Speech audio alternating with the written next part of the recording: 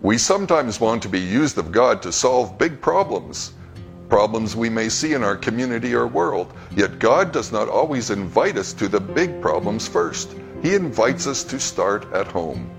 Gideon had noticed the big problems of oppression with his nation. He was called by God to deal with the challenge, but before he worked on the nation, he had to do some work at home.